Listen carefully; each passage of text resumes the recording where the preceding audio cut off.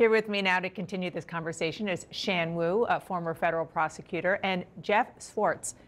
He's a former federal judge. He is in the state of Florida. You're in Florida. I want to start with you, Judge Swartz. Okay. What is your takeaway from first of all, what Paula just reported about how things seem to be going in that hearing so far?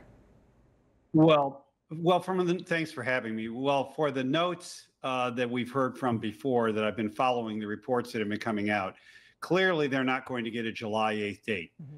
And I'm not going to hesitate to say that Trump has to be careful because he might get what he's asking for, which would open up trial dates for Chunkin after the Supreme Court comes back. So he needs to get something in late August, early September to kind of interfere with that trial being set then.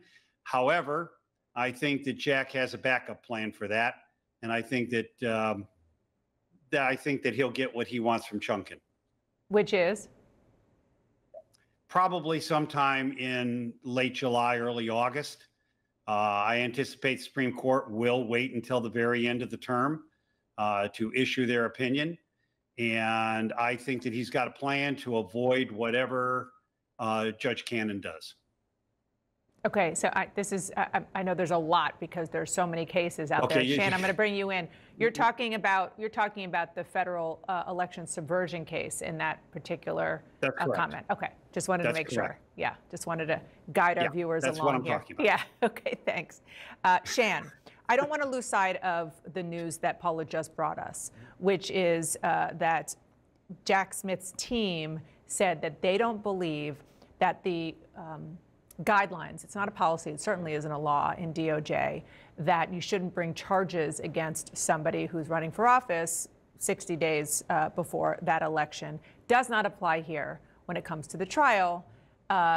It's maybe not a surprise given the fact that they brought these charges months ago, but certainly significant to hear it in a court of law. Yes, and as you said, it's not that much of a surprise because the actual strict reading of that policy, it's not some law or something, is really not to do anything which is like opening an investigation, executing a search warrant, but it's fuzzy.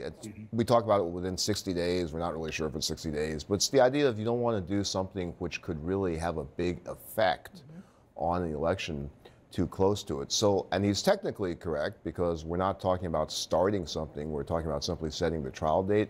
I have to say, Merrick Garland has been very hands-off with this, sometimes I think to the detriment of the integrity of the case and the speed. He might weigh in if you're really talking about, if Jack Smith says, hey, I'm ready to go 2 weeks before the election, Garland might say, you know, that just looks bad for us. So there's still some possibility that that might happen even despite what Jay Brad's saying. I heard you saying, Judge. I'm guessing if Merrick Garland did that, and we're obviously talking in hypotheticals here, there would be just a little bit of blowback from people in his party. There'd be a lot of blowback.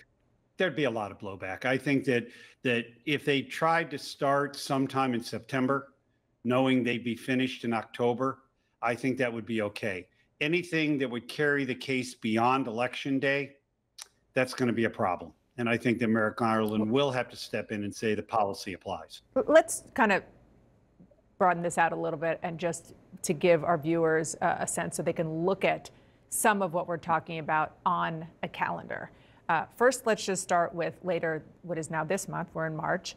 March 25th, that's when a totally different trial, the New York criminal trial, starts. That has to do with that's the Alvin Bragg case. Then the week of April 22nd, that is going to be a big one. That's when the Supreme Court does hear the immunity case. And then you go to the end of June. That is when the Supreme Court typically recesses, so we'll probably hear from them before that.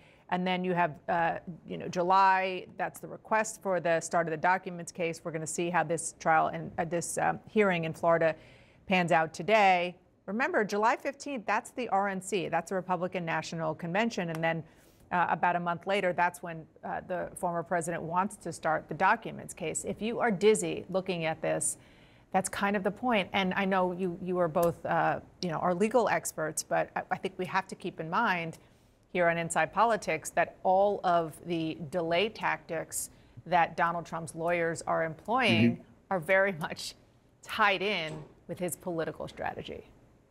Shan.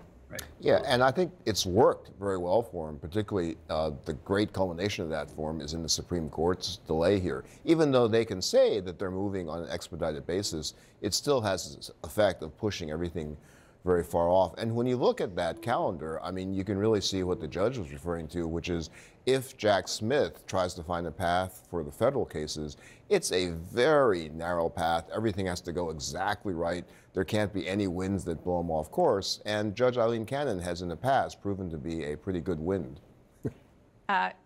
Jeff Swartz, I just want to quickly, before I let you go, to look up a little bit northwest of where you are, to Georgia.